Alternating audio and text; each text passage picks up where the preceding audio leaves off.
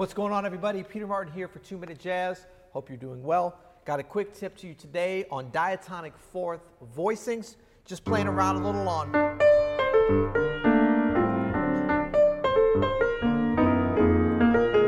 If I Should Lose You.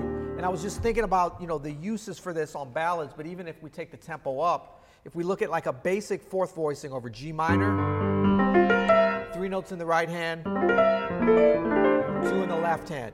If you have the ability to move through this and really all the different scales with this shape diatonically, you're going to have some nice things that can happen for your comping, for your soloing, for a lot of things. So these are all fourths on the Dorian, right? Starting on the root.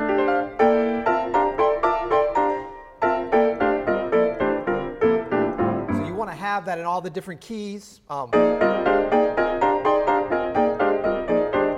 Kind of understand them. Like that's over F minor, but it works, of course, over E flat major. So if you're on like a ballad, and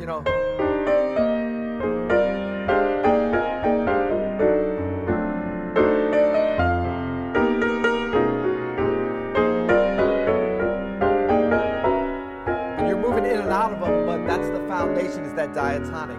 If you combine that understanding of a chromatic, you're really beat us somewhere.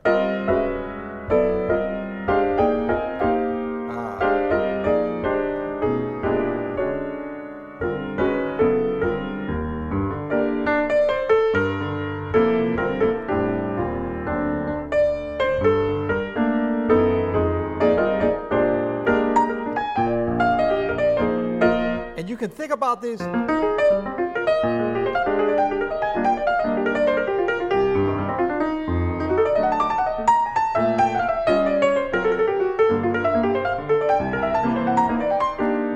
As shapes too.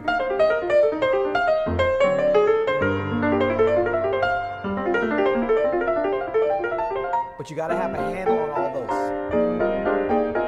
right?